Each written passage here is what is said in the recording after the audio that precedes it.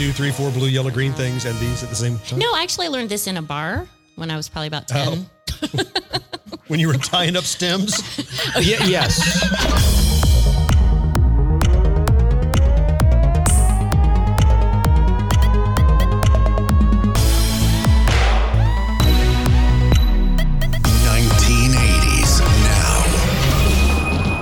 All right, forget it. Anyway, hey! Welcome back to a special episode of 1980s Now. We are a weekly examination of 1980s media and its continued influence today, right now, at Southern Fried Gaming Expo.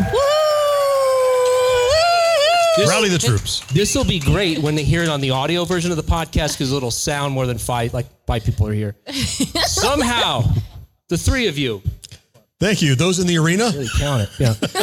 Hey, my name is Will. And joining me, as always, are my friends and co-hosts, Kat and John. Hey, guys. Hi, guys. In the same room for the first time ever. Thank you for emphasizing that. Thank you. So, John, for weeks, Kat's been teasing that she wanted to hug you. Mm-hmm. And I was concerned we might need to get a court involved. Yeah. How did that go? Is that okay? It's been okay. It's not been abusive. Okay, very good. No court, no restraining orders required. No blinking twice if I need an adult. None of that's taking place, so it's going all right. I was concerned. Yeah, good. I spread out my ambushes. I kept them evenly spaced so it wasn't too much. It's not just one attack. It's like death by 1,000 cuts, over time. Yeah. I'm getting gradually hugged. And meanwhile, I also have not met John in person, although we've known each other virtually for a couple of years now. I was just standing awkwardly by while Kat hugged you for which seemed like an incredibly inappropriate amount of time. But that's okay. All right, that's fine. Inappropriate's relative, though, I think. So. Okay, so hey, you're not here to hear us talk about our issues that should otherwise be aired out in therapy. But usually, so every week we have a podcast where we talk about some aspect of 1980s culture and often how it's continued or connected to something going on today. And today we are coming to you with something appropriate with regard to those parameters, and also for our venue here, because we are, as I mentioned, live at the Southern Fried Gaming Expo. Excuse me. I thought that was offensive to you. No, I'm just so excited to be here that it burped. I thought you found something chuckle-worthy. or I got the venue wrong. You're like, we're at Dragon Con, you idiot. Where are we? Yeah. Anyway, but so keeping with the theme of Southern Fried Gaming Expo, we have a true crime, which we also do on our show from time to time. Takes place in the 1980s. It's not so much a crime as it's a travesty, as we say. And it has to do with a notorious, infamous, dare I say, video game series by Atari. What are you doing? I'm excited. Oh, I thought you were doing the Donkey Kong. He's dancing. He's dancing. I can't do anything without getting the third degree. Wow. Was it funny? Did you burp? What happened? Are you doing the Donkey Kong? What's happening down there? It's almost too easy for me to reach out now. Just be like, no, stop. Quit it. Cut it out.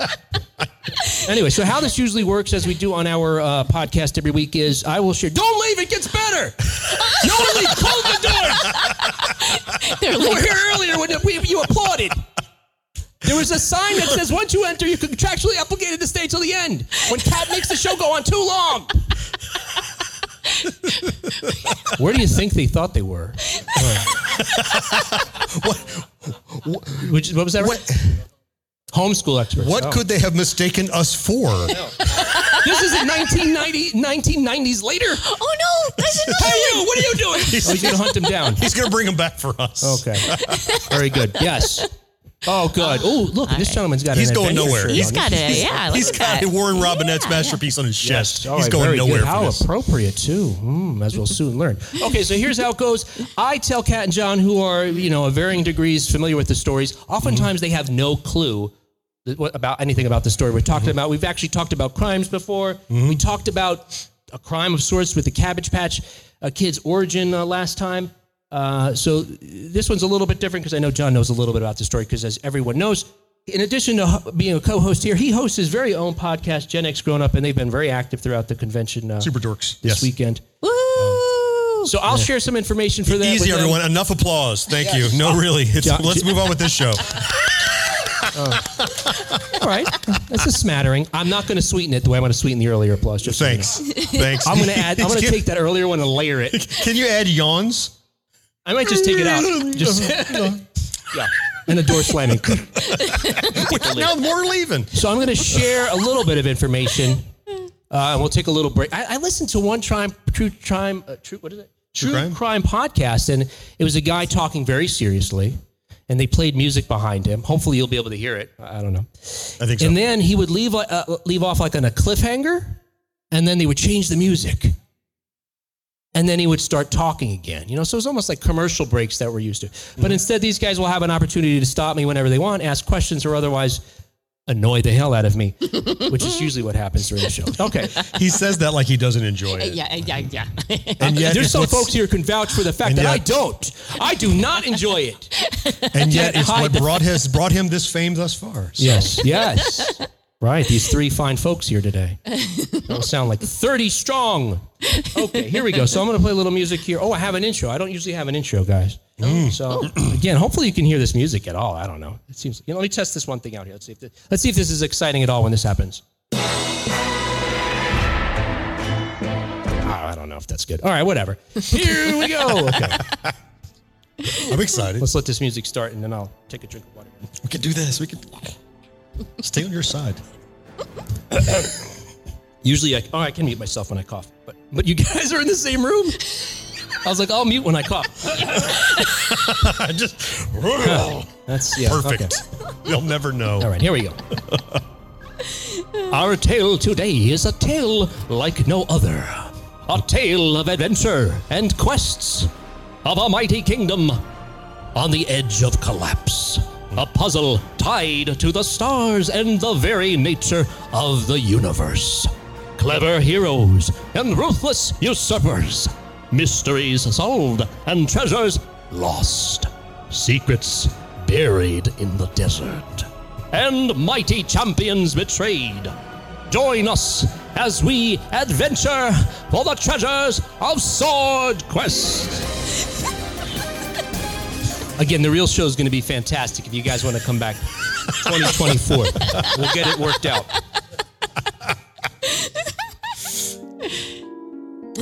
Ooh. Wow. Our tale begins with a humble gray dot. This guy knows what I'm talking about. He's not really paying attention, though. The year 1980. Would you? That'd be fantastic. Yeah. Thank you, sir. Because that'll allow me to hear my own voice better, and I love nothing more than that, being honest. I'm really being honest. That's why this script is so long. You'll see. You'll be leaving like those two ladies. If you think you love Will's voice, you have no idea how much Will loves Will's voice. Right back here. Our tale begins with a humble gray dot. The year 1980. The age of Atari was upon us. 1 million units were sold and 12.5 games released. One was Adventure. He doesn't know what shirt he's wearing. Oh, he does. Okay, very good. Conceived as a graphic version of text games like Zork, it is now hailed as one of the most influential video games of all time. Love it. Eat that, Fortnite. That's much better. Adventure was the first action-adventure and console...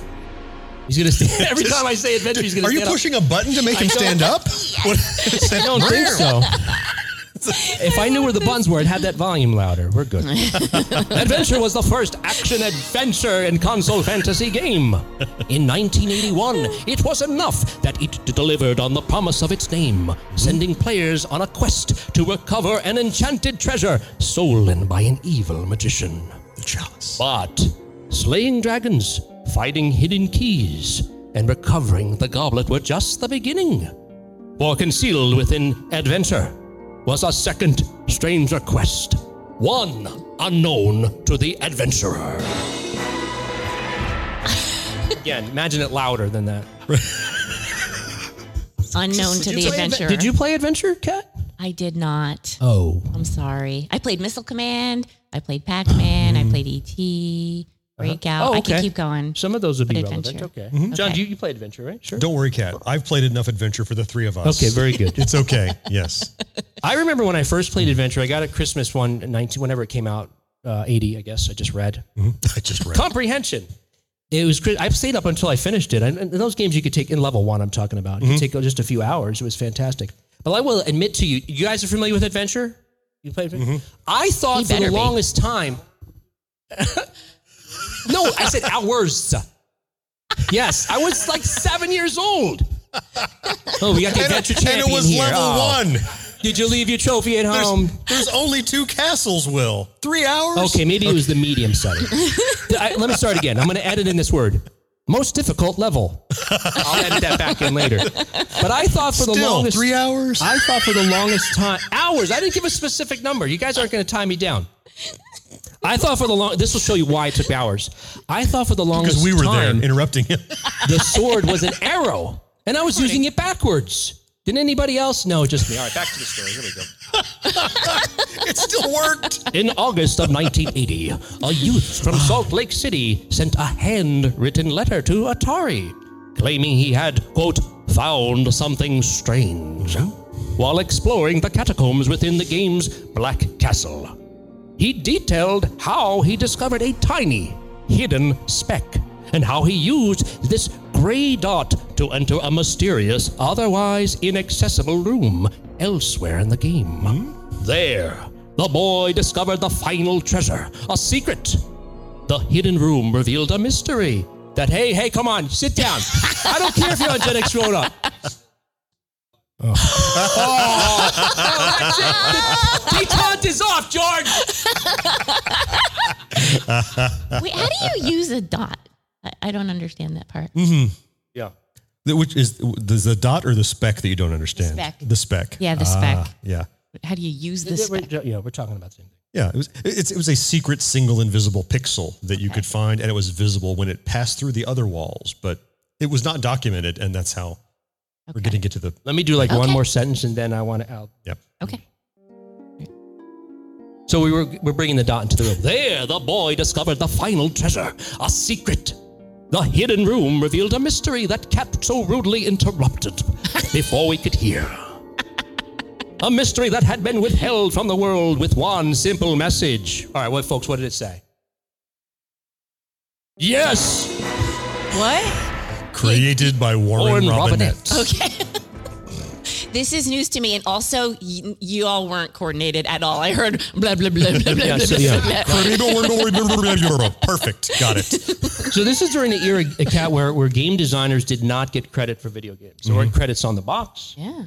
It was made, these are works for hire, so the company could do whatever they want anyway. But it would just say Atari, and you'd never know. And more importantly, they were not compensated commensurately with the amount of revenue the game made. Right. So they were just paid a staff wage, no matter how successful the game was. Right. It rubbed them the wrong way as creatives. Yeah. That seems Ask a little Will, unfair. he'll tell you. So I'm still waiting for it. A cent. I guess I got $1 from the post. It's on your finger. Look, it's right there. Warren Robinette, the architect of Adventure, was no longer with Atari by the time of the game's release. So he was certain the company would be angered by his act of rebellion and strip his secret credit from future releases of Adventure. He was wrong. Instead, the unusual tale of the Grey Dot became the first and best known Easter egg in all of video game lore. Ooh. With Adventure a success, fueled by the intrigue of the Grey Dot, Atari looked to spawn a successor. But before long, their next evolution in gaming would grow into something wholly new, uniquely ambitious, and difficult to tame. To tame? He's trying to make this as interesting as possible. It is super interesting. You don't have to work. It does the work for you. It's okay. It's awesome. Okay. Depending on the audience, I suppose. Yes. At least the folks remaining appreciate the story. Well, they haven't left. I think we Katie barred the door. Atari's new Adventure series was advertised as early as 1981 with 2 games promised for the following year. One article hailed Swordquest as the most promising of Atari's forthcoming products. A, quote, 4-part epic mystery that, believe it or not, may take a full year to unravel, end quote. The whole thing was a quote. The Swordquest saga would follow twins, Tara. Is it Tara? You say Tara? Tara? Yeah. And Tor on a sprawling journey for the Sword of Ultimate Sorcery. bringing them into conflict with their parents. No button. That's not the tag yet. Into conflict with their parents' murderer, the evil King Tyrannus. No, not yet. Still no. Each chapter will lead into the next, but could also be played as a standalone adventure. Nothing like it had been attempted before. And, not yet, for good reason. For the scope of the ambitious story was only the beginning of Atari's audacity. Yeah, that's it. There it is. Yes. Does this make any sense at all so far? Yes, I'm following. I'm trying to listen Okay. very carefully. Kat, could you recap for us? All their names start with the letter T.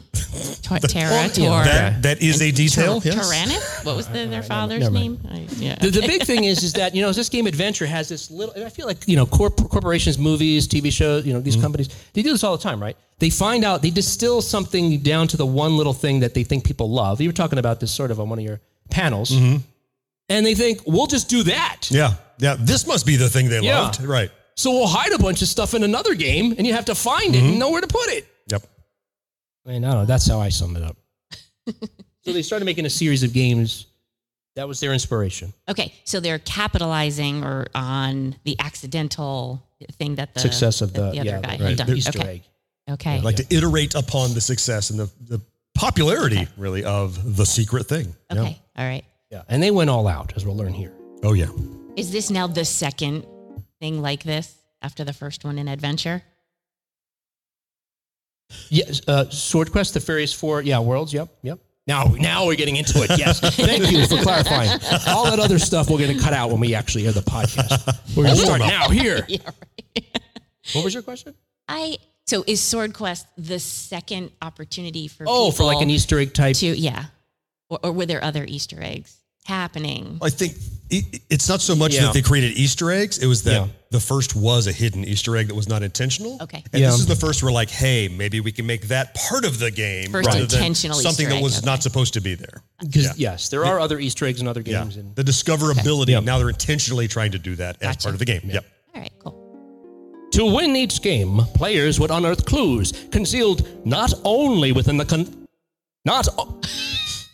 To win each game, players would unearth clues concealed not only within the confines of their TV screens, but also in a companion comic book that accompanied each cartridge. Since Atari's parent Warner Communications also owned DC Comics, they recruited royalty to tell the tale of this epic quest. Roy Thomas, best known for introducing Conan the Barbarian to a generation of comic book readers. Conan. And Jerry Conway, who drafted the gut-wrenching death of Gwen Stacy, were brought in to write. Art was provided by legendary George Perez, who was working on DC's best-selling New Teen Titans at the time, and Dick Giordano, whose pedigree extended back to Charlton Comics. But more was to come. A treasure hunt as daring as Swordquest demanded an equally compelling prize, and Atari planned to exceed all expectations. So, what do you imagine? So you don't know this story, obviously. Right. John knows the story. What could possibly just fantasize? What could be a prize that you could win an Atari? Win an Atari game, I guess, beat everybody else that you would get. Ooh. No, not you. You know the answer. I imagine. Well, as I would have wanted, like maybe another Atari game. Okay. Or like a plaque. Okay. Very good. So, John, in 1980s dollars, what would an Atari game be valued at? Let's say the most successful game. I know. Really? You mean you know, right? Because of that. Like retail. That money you won when you, money you used. Yeah. Retail. What was the game you got again? Cubert? No. Frogger. Frogger. It was Frogger. Yeah. It was $27. All right, so $27. Like $20-$30, right? Depending upon the publisher. Yeah. Yep. Let me tell you what Atari did, because they were nuts. The talisman of penultimate truth, the chalice of light, the crown of life, the philosopher's stone. To their great fortune or misadventure, Warner's also owned the Franklin Mint. You guys remember the Franklin Mint? There was like so many commercials. Yes. An Enterprise? Oh, Yeah. you do? I'm collecting, right, yes. collecting Star Trek plates. Yep. There were so many things I wanted. My parents were like, no, we're not spending money on that garbage. Yeah. Too bad it's all worth a ton now. Is it? Yeah. Oh. Well, not wow. all. Some. So they own the Franklin Mint. That's where we are. So much as these that I just listed earlier sounded like mere in-game treasures, Kat, Warner was uniquely positioned to bring these artifacts to dazzling life. And so they did. Each chapter of Swordquest was to culminate in a contest allowing a clever hero to claim one of these real-life treasures, each valued at $25,000. What? But wait, there's more. What's that? I missed it. I stepped on my I was joke. playing the dramatic music. That's all. Okay. But wait, there's more. Now you're stepping on my joke. But wait, there's more. The 4 paragons who conquered each chapter were to face one another in a final challenge to claim the Sword of Ultimate Sorcery, a jewel-encrusted blade worth $50,000. And they were talking about 1980s dollars, too. I mean, that looked right. I don't know what it was worth now, but at least double, I would imagine, at least. 4 times. And it's not just the value in retail, or appreciation. It's all precious materials. It's real gold. It's real gemstones. It's real stuff, right? And it's since the not a prop. Yeah. And in the 1980s, we're expecting an apocalypse at any moment, nuclear apocalypse. Right. Then you've got something to trade, or you know, gold's what you need, right? When you're fighting off new radioactive zombies. Exactly. That's right. So these things existed? Like they were made? Oh, well, yeah, here we go. A treasure hunt like no other, you say, Kat. That's what I said. A quest for the ages, yes, but a tale perhaps too good to be true. Prophetic, Will. Very prophetic. Well, yeah, I have the benefit of 40 years of hindsight. Earthworld. Is that it? Are you doing the Kat and John show over here? Is that what's going on? I was commenting on the change in music, but then it went back. There's something going on with that. Oh, yeah, that. Yeah, it's just supposed to be interesting. So, all right. All right. The words are what's more important. We're very sorry we interrupted you to compliment you on your production value. Please proceed. If you're going to compliment me, use the microphone. Though. We've talked about this before. I'm trying. I don't want emails when we're recording to it. Thank you. Earthworld, the first of the planned 4-part adventure series, arrived in October of 1982 with promises of Zodiac-themed adventures, pitting players against challenges like the Dark Bull Pit of Taurus. Did I get that right? And the deadly spears of Sagittarius. But those dreaming of a thrilling game that would up the stakes from adventure would have to wait another month for the Raiders of the Lost Ark video game. Because let's face it, that was much better. Instead, Earthworld's challengers were met with an intellectual prize, roaming through a dozen bland rooms. True, some included reflex-related minigames like a smaller version of Frogger, but mostly players found magical objects. Cat just woke up. Somebody said Frogger. For $29.99, carried them to different rooms and hoped some combination of the artifacts would reveal a clue in the form of a pair of numbers. Does that sound complicated enough already? Oh, man.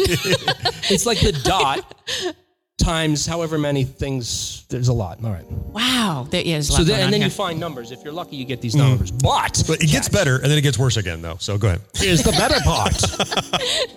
But what to do with those mysterious digits?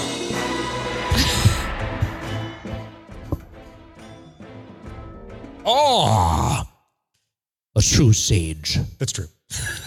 Prognosticator of retro knowledge. It's as if he were as old as me and been there. Yes. And equally disappointed. Spoiler alert. Oh, no. Do you have a sound for spoiler alert? I do, but it's on a different screen, and I'm not going to be bothered doing it right now. Imagine it, and it's all its loud glory. I could do it. Thank you. Okay. I'm great. Oh. What? John's great. John's great. Okay, here we go. I wish I were great, too. What's happening?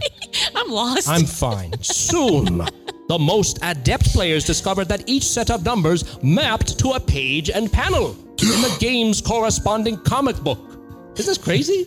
Yes. So you get numbers in a game, then you get the comic book, and then you look at the comic book, you get the right page and panel number, and there is an artfully concealed word. Mm-hmm. I'm picturing like Magic Eye. I've never seen one of the comic books, did you? It's cleverly italicized. Or is it like Highlights magazine?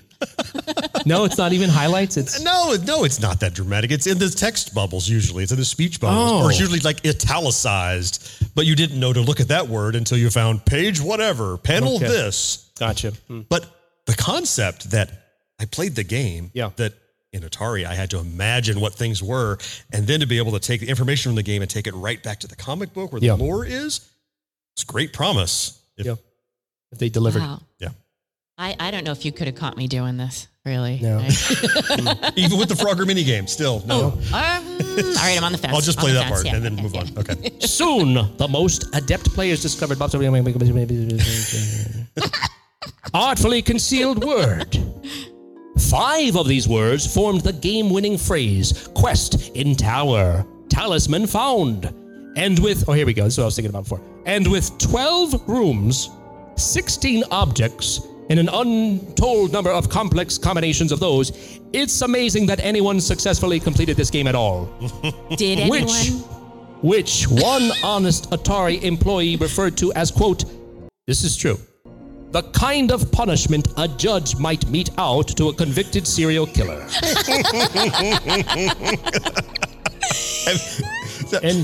Have either of you played one of these Swordquest games? I tried it for literally like no Frogger. Yes. 45 seconds. And what happened? And I turned it right off. That's correct. Yeah. It had some great ideas. Yeah. Like it wasn't a dot, it was a little guy running. Yep. And as long as you like little running guys, that's fun. Mm-hmm. But beyond that, it was a blocky mess. Yeah. And I didn't try it after I had played Raiders. So. Oh, yeah. I mean, Spoiled you. Yeah. Spoiled you. John, you played this? Yeah. To the end? No. Oh. No. Okay, so then you're not a serial killer then, possibly. Let's not leap to conclusions. Yes. Still waiting for those fingerprints results to come back. Yet, in the months that followed, thousands of hopeful heroes embraced the torture and deciphered the code, and eventually 8 supreme sages of sorcery. Soup sounds good. There was soup involved. That's great. 8 soup. As a reward, soup from the Franklin Mint. And now Kat's hungry. Is there soup? That's something I can I was identify told with. there would be soup. No, 8 supreme sages. Is there sage in the soup? I love sage. Sage. Of sorcery, the title granted to those correctly identifying the phrase. They were. This song is so long. All right, so these people are now ready to battle one another. So there's 8 supreme sages. Yes, from the first game. So they got down to 8 people. Okay, so no eating. Got it. And so then these, no eating. Here's what actually happens. Yep. In May of 1983, the champions of Earthworld gathered at Atari headquarters for a contest that was equal parts Willy Wonka, The Last Starfighter, and absolute garbage. A diverse group, including high school and college students, a housewife, and a Coast Guard lieutenant, raced to best a modified version of Earthworld. Their bounty, the Talisman of Penultimate Truth, an 18-karat solid gold disc studded with 12 diamonds, the birthstones of the 12 zodiac signs, and a miniature white gold sword set atop it. Ultimately, in a mere 47 minutes, 20-year... I see what's going on over here. I'm just ignoring it. What? 20-year-old... Let me get to this. Just let me get to this one page. 20-year-old Stephen Bell emerged victorious. This is important. What? Okay, I'll listen. Well, all right, I will go ahead, listen. John. Okay. You are prejudging what's happening over here. I don't trust Kat. All right, what do you got? What do you want? What's up? We're enjoying the discussion. Oh, okay, then let's get back. We're nodding, and she's looking at me like, oh, really? Incredulously? Okay. And I'm nodding, yeah, really? Oh, okay, very good. You told us not to interrupt and not to get... No, you can interrupt. I told you to. All right, you're right. Either way, I'm losing this. He Okay. told me not to. I'm trying Ultimately, not to. oh, thank you. I appreciate it. You're welcome. Ultimately, in a mere 47 minutes, which is far shorter than this podcast episode will be. 20-year-old Stephen Bell emerged victorious, attributing his win to his knowledge of astrology. and his ability to decipher the unique clues provided. And although Bell claimed he was excited to show his prize to his parents, he also spoke of selling the medallion to buy a car. Oh. Perhaps he longed to drive away from his mother and father for repeatedly shouting, "Go outside."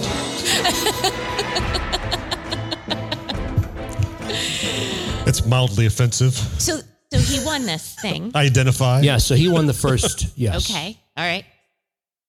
Dun, dun, Oh. dun, dun, dun, dun, dun, dun. I want what you're smoking. By the time the Earth World competition took place, the first game we just talked about, the second game, Fire World, had been out for 3 months. Having learned some lessons from their frustratingly difficult first game, Atari reduced the number of rooms to 10, provided better clues, and made the pattern of objects less confoundingly random.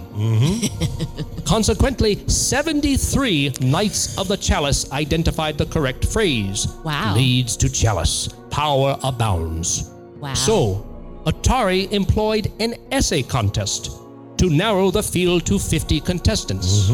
Because that's what video game enthusiasts love. Homework.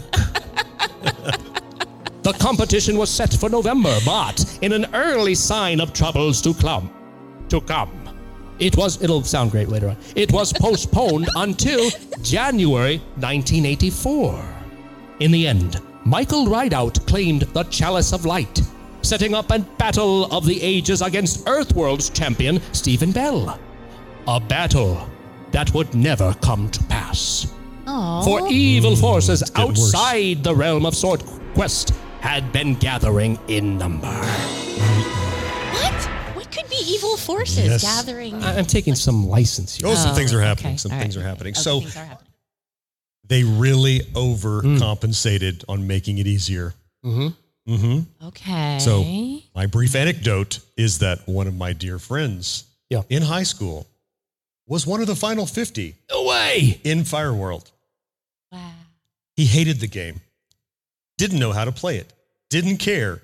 He deduced what the correct answers were by following the pattern and the clues without knowing how to play the game properly. No kidding. And then, because he's a genius anyway, wrote a great essay. He and his mom had a wonderful trip to San Francisco where he sat down in front of the modified version of Fire World. Right. And promptly... What was that? What the hell was that? Have I been fired? I didn't see his face. I just see you pointing. I didn't know what was going on there. I was with you. John. I don't come to your panel and smack the miniature arcade cabinet out of your hands. All right, go ahead. And promptly did not know what to do and washed out right away. Right. But he got a free trip to San Francisco. That's cool. Wow. Well, he's now a successful attorney. So. Oh, perfect. Crafty and evil. And cheats. A year earlier, in 1982, Atari released 3 games crafted by brilliant designer Howard Scott Warshaw. I know who that we name. actually spoke to on the show. Yeah. Okay, enough name dropping. We don't need that. John, you spoke to him on your show as well. That's true. Can you? I don't have one. Kat, will you please? Okay. Oh. All right, whatever. There we go. He does that every time. Fair enough. Okay, fair enough. Very nice gentleman. A wonderful fellow. Yes. Incredible story of his work at Atari. He wrote a book about it. It's a great book. Anyway. I know he made E.T. That's right, and I'll tell you about that right now. Like the Swordquest series, Warshaw's works were influenced by Warren Robinette's great art. Unlike Swordquest, you'd think I've been practicing. It's the name of the panel. Yeah. Swordquest. Welcome to Swordquest, West Justice. It's like one of those third-party knockoff games we had in the 80s, so many. We can't afford Swordquest. We're going to get Sword Chest. And your mom insists it's the same thing, but you got it in a bargain bin. Just shut up and play it. It was $30. Unlike Swordquest, however, Warshaw kept his Easter eggs buried. In May of 1982, we had Yar's Revenge, the first game to come with its own comic, beating Earthworld by months. So Howard did that, earlier. Ooh. November saw the arrival of Raiders of the Lost Ark. It's worth noting that Howard Scott Warshaw actually had a hand in writing the lore that went in the comic book. Yeah. Right. It wasn't just, hey, DC, also owned by Warner, write me some backstory. Right. He participated in the actual writing of that comic, which I think was awesome. Nice. He's a credit in the comic, Very cool. Raiders of the Lost Ark was the true spiritual successor to Adventure that Earthworld strived to be. And as the year ended, so too did the Warshaw trilogy. As the eagerly anticipated It's Got to Be Good, Right? E.T. filled store shelves.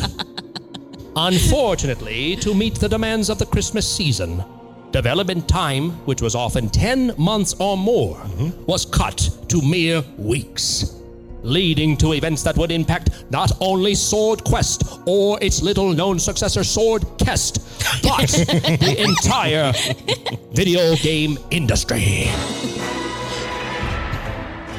I loved E.T. Me too.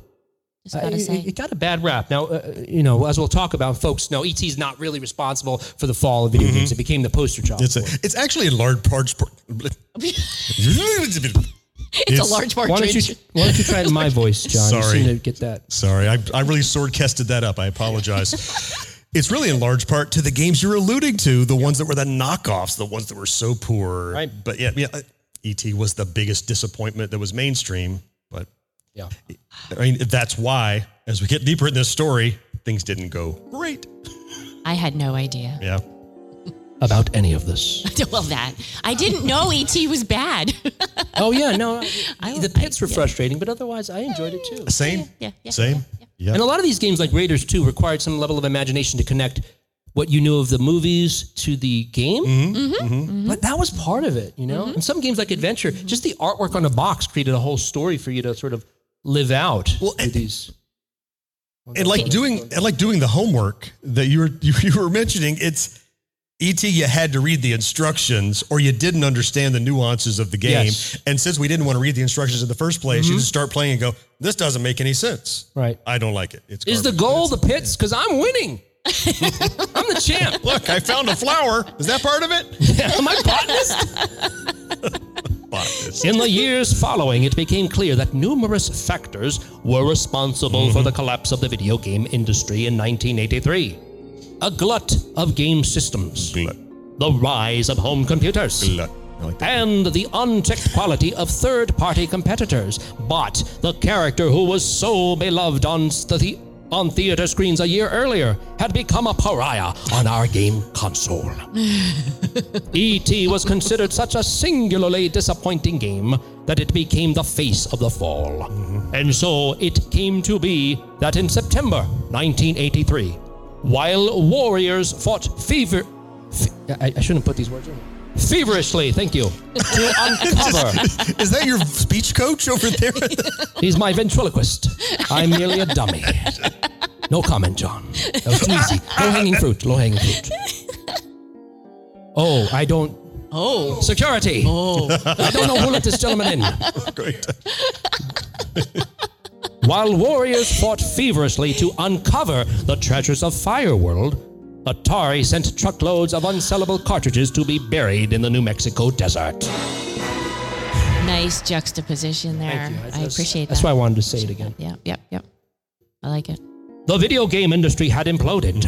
Although the impact would not be felt immediately, a new king would usurp the throne. Is that how you say usurp? Usurp the throne at Atari. Jack Trammell, one of the world's leading, quote, business as war entrepreneurs, end quote, ruled Atari ruthlessly, cutting staff by 90% and earning comparisons to Darth Vader. Trammell's strategy for the failing brand. Darth Vader. Is this like John knows? I know John does a Darth Vader. Let's see if we He can probably keep does John a better laughing one too. than I do. I'm doing requests. Now we're waiting, John. Listen, We're waiting. layoffs. I'm sorry for the pressure. Your lack of employees disturbs me. How about that? Yes. That's all I get, really. It would be I more was like the abundance of employees disturbed him. Oh, did. He had to cut him by 90%. It depends on really what are Darth Vader's political views. R.E. Atari. I see. I was just expecting a little. You went above and beyond. Thank you. Thank you. Thank you. Tramel's strategy for the failing brand was lean and hungry, unsentimental, and driven by sales. It left little room for flights of fancy or for quests for fantasy.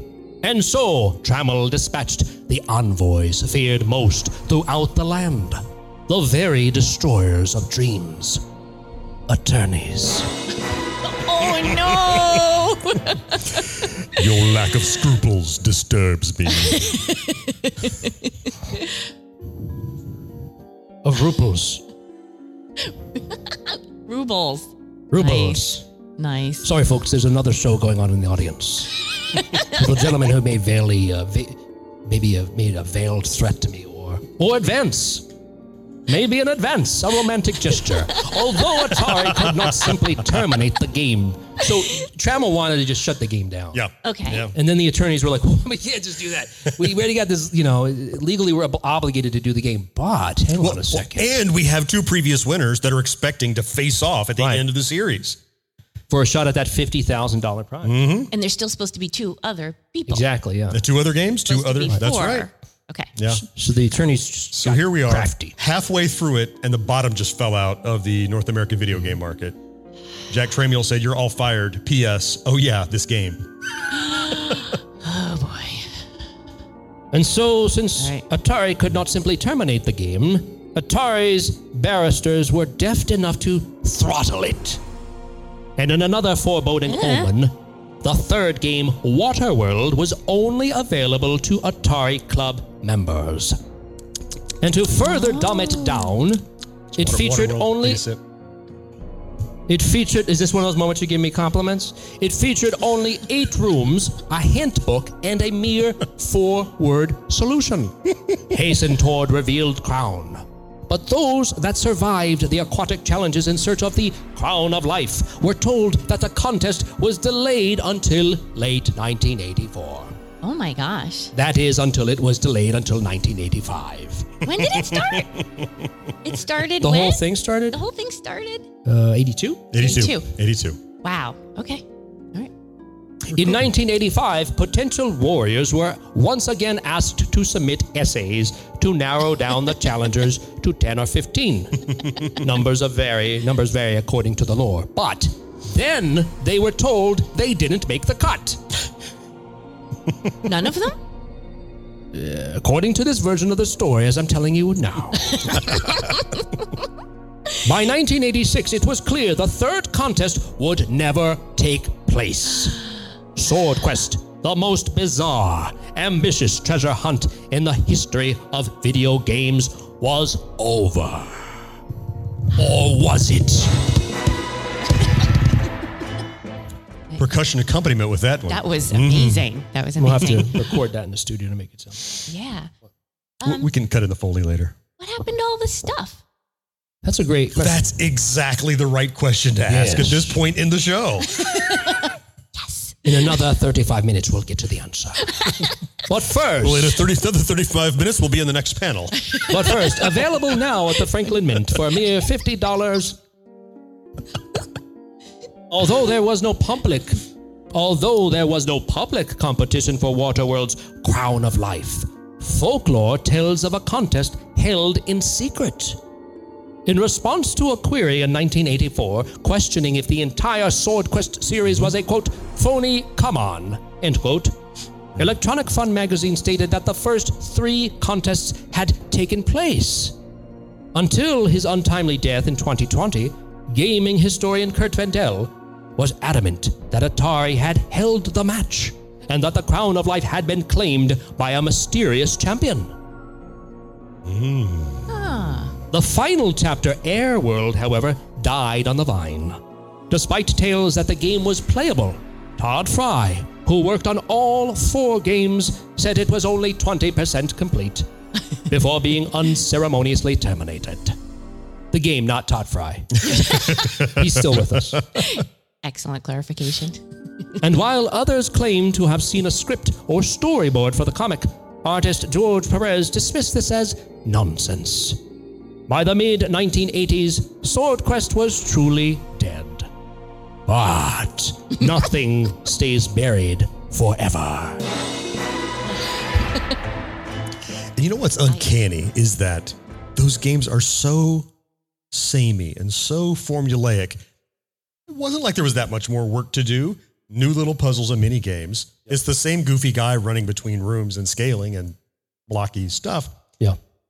You would think Airworld, assuming there was a budget and employees and a will to do so, you could have done Airworld. Yeah, all those things. If only. Employees, budget, if only. Right. Simple as that. And anyone cared any longer. Yes. Then you would think they could have gotten it out, but Darth Vader was in charge. he was right. You're No a strong fun. force. Your lack of revenue disturbs me. There you go. Now he nails it. And no Kickstarter. Oh, True. yeah. Unless Jack Trammell, which I looked it up. It says Trammell, John. I thought it was Tramiel too, but Tramiel, but Trammell seems to be the... Anyway. But yeah, unless Jack Trammell was the one kicking. You mean Conan? He's nodding knowingly over there. Even stronger than the 4 elements of Swordquest is nostalgia. That's why we're all here at Southern Fried Gaming Expo. In 2014, more than 30 years after the video game crash, the mysteries of the treasure buried in the New Mexico desert were unearthed, revealing a trove of E.T. and other video game cartridges. Yay! Among others, the dig was attended by past guest Howard Scott Warshaw. Oh. Well, it was a perfect opportunity. Thank you, Marcus. Well publicized, including a documentary, it helped draw attention to later chapters of the Atari saga. And so it came to be that 3 years later, Dynamic Comics released a new Swordquest comic book, telling the tale of an adult gamer, some would say a Gen X grown-up, trying to track down and play Airworld to complete his childhood quest. Oh. And last year, Atari 50, a compilation of over 100 video games and a documentary of the history of Atari, finally completed the Swordquest saga by releasing Airworld. Players may at long last claim the sword of ultimate sorcery, in the game at least. But what about the treasures in the real world, Kat? That's what I want to know. Where's the treasures? Those forged by the smiths of the Franklin Mint. What Will you're missing out on is the looks of absolute shock. They're like, oh, that game happened? What about the treasure? Like, I can see it in her face because this is all new to her. That's why I told you I was loving. We're all approaching this from different angles. Because I played it, you know it well, and Kat is like, I'm ready to hear a new story. And it has all the drama you'd expect. We're at a point now. I'm invested. Yes. Treasures. Give me Franklin Mint treasures, please. Fire World. What's that? You've had enough of the show? Marcus. Oh, that like Kat now? Just stop the show so Kat never knows what happens. We know she doesn't know how to In the style Google. of Swordquest, we're going to end this show unceremoniously in the middle.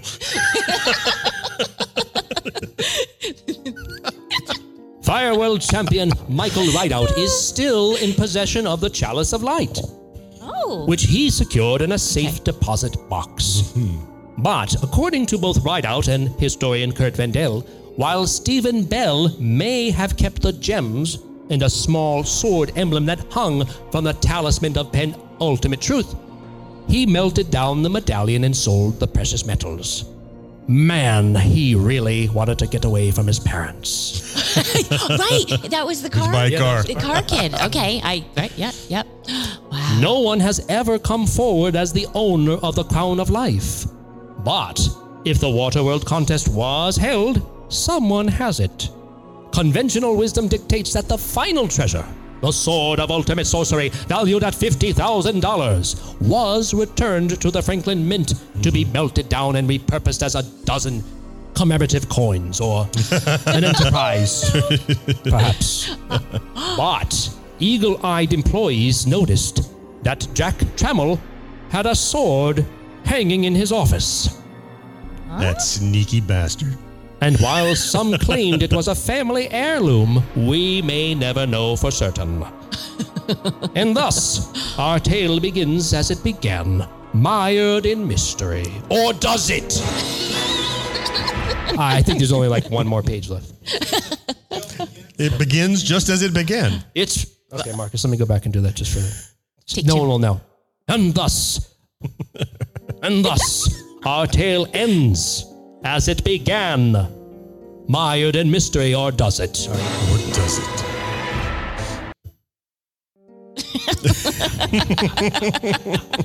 Although a version of Airworld was... Oh, wait, let me play this other music instead. Let's see, do I want to play that? No, it's fine. Okay. Although a version of Airworld was eventually released, the solution does not include a phrase. The Swordquest quatrain, begun over 40 years ago, remains incomplete. Quest in tower, talisman found. Leads to chalice, power abounds. Haste toward revealed crown.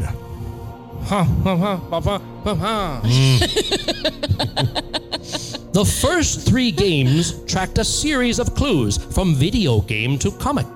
So, is it just coincidence that the recent years have given us a new video game and a new comic? Perhaps the clues are still out there to lead a new champion to the sword of ultimate sorcery, or Jack Trammell's office.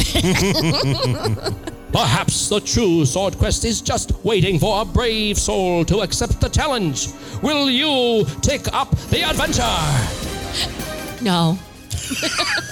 I thought I was playing disco for a second. So that's it. That's the whole story there. I mean, how do I stop this? There you go. So yeah, it's kind of nuts. Uh-huh. Mm-hmm. And I wish that we could do something like that today, obviously using the technology we have, make it quaint, more like a vintage game maybe in some sense, but now we have esports. So folks are competing for real prizes like that all the time. But it's different. It's different than being able to, solve some sort of mystery from your own home in your living room with your friends gathered around the TV. And this is reminding me of Ready Player One in a way. Certainly. Yes. As well it should. Yes. Do you think I forget the author's Ernest name. Cline. Yeah, Ernest Cline. Do you think he drew upon that? Well, he certainly drew upon Adventure, which was featured prominently, the existence of Easter eggs and those sorts of things. Okay. And maybe the beauty of, if the games themselves were not of the quality you would hope to follow up these kinds of titles, it certainly was emblematic of the era in which we grew up, this merging of the emerging digital technology with the analog of a comic book in my hand. And the two are connected and interweaved, and you can enjoy an immersive multimedia experience, but it's a comic book and an Atari game, which is really neat. And, now if they did it, type these codes into your phone, scan this QR code, it's going to stay in the digital realm. Right. Yeah. But you'd like to take a step back and enjoy that analog facet. Yeah. Yeah. Very good.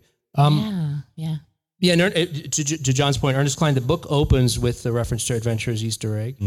And I believe, if anyone else has remembered, I believe later in the book, Swordquest is one of the challenges he has. Oh, that's what I'm wondering. Did he specifically include? I couldn't remember if he included Is that Swordquest. Right? Yeah. Okay. Been a while. Yeah. Well. All right. I guess that's it. Yes. Yeah, I do not know. Of the Swordquest series? Yeah. Well, they only sold 3, and they were of declining value. I mean, they were less interesting almost, but there are stalwart people that still, it's almost like they don't have the value today that they would to replay because they were about a real contest in the world, and you can't do that. And you already know the answer. Is the other problem. Yeah, I would be interested to see what sales numbers were. Did it come even close to matching the $150,000 plus all the promotion that they nailed into that? Well, but they didn't finish, so. Well, for $25,000. That would be lovely. Maybe I love it that was question. me. Yeah, $25,000 in 1980 could get you some sweet ride, I would imagine. Yes. Oh, yeah. No kidding. Oh, man. Well, he kept the gemstones and the little sword, so maybe we'll say $20,000, but still. They still released a couple in 88, I think, and maybe even 89. That was well after the crash, but they were pumping out titles for the Atari 2600 Junior which was then relegated to the kind of like $50 game thing for the little brother. So they were still putting out some titles later. I'm not going to be Wikipedia here, but I'm going to say they stopped by 90-ish, but they were still putting stuff out late 80s. Yeah. Yeah. And of course, although we had this video game crash, it was exclusively to America, essentially, because, Nintendo came in and was having a wild success certainly overseas. And then we had the Famicom with the Famicom system, and then shortly thereafter the NES in US, right? And there's the benefit of the video game crash in North America that people don't tend to mention, which is when the values of all the games that were in the stores crashed, less affluent families who could not afford them could now snatch them up at clearance prices and start to build a groundswell. People went, oh, video games, these are cool and cheap as hell. And then, hey, look, here comes Nintendo to capture that market that were buying super discount, what you would consider crappier games. There were certainly less fidelity to them. Nintendo came in with greater fidelity at full market value and kicked it off again. But there was a continuity. An underground. Not with successful market share, but there was a continuity of let's bring more gamers in because it's super cheap. Right, of users. Yep. And Nintendo learned a lesson from Atari that they control the products. No you crapware. can't have third-party competitors creating these garbage games for their system. Right. Now, third parties were allowed, but each third party was only allowed 2 titles per year. Right. They had to pick the cream of the crop to make sure they maximized their revenue. And then you'd get that seal. Yep. And there was a chip in there in each cartridge that made it authentic and a seal that said your quality seal. Therefore, Nintendo became equivalent to quality because they forced it. Hey, I've got to say a very special thanks to George Krupski. Oh, yes. Our friend who's a screenwriter and writes a whole other things as well. In fact, he just was writing the expansion stories for Firefly, the game, the 20th anniversary. He wrote the expansion packs. He did a fundraiser. I didn't tell you, or a Kickstarter. It was one of those type things. I didn't tell you guys. We had, before it was starting, we did hey, please help them out. Their goal was like $150,000 or something. They raised over $1 million within like a week or something like that. The power of podcasting. So George Krupski, our buddy who's writing content like that, also wrote our story today. So special thanks to George for him. Oh my gosh. For all of his research and his clever writing. Thank you, George. And that was our show. And our show is brought to you every week, thanks in part to our early adopters like Kathy Burke, Karen Flieger, and Rick Parker, who is sitting right here with us. So excited to meet you, Rick. I mean, poor Kathy Burke and the others, though, right? Right. I even had to switch the order. Rick Parker and these two. Wow, Kat. A bunch of other people. They could have shown up. They could have shown up. They could have shown up. Oh, I'm sorry, Kat. Yeah, and I even had it in a different order, a different rotation, but at last minute I had to switch it around so Rick could have the flourish. All right. It's critical. And also, thank you especially to our Secret of Our Success level Patreon supporters like Tony Great, Brendan Greer, Nick Guillory, Go, Nick. John Henderson. How's she going to handle this? Craig Coletta. And with us right now, Brad Bowman and Marcus Taylor. So happy you're here. Thank you so much. Hey, guys, again, folks here gathered here today, you don't know who the hell we are, and that's fine. But we do host a show called 1980s Now. Every week, you can find us on any podcast platform. I could even give you a business card that has a QR code that you could scan. That'll take you to the app. Could you say that faster, real quick? But hey, for folks they'll slow it down later. You can do that on the thing. They're going to speed up the whole rest of the show. And then they'll slow down that part. You could use a time code to get to it. If you guys stick around, I'm going to say goodbye to this recording here, and then we'll give something away.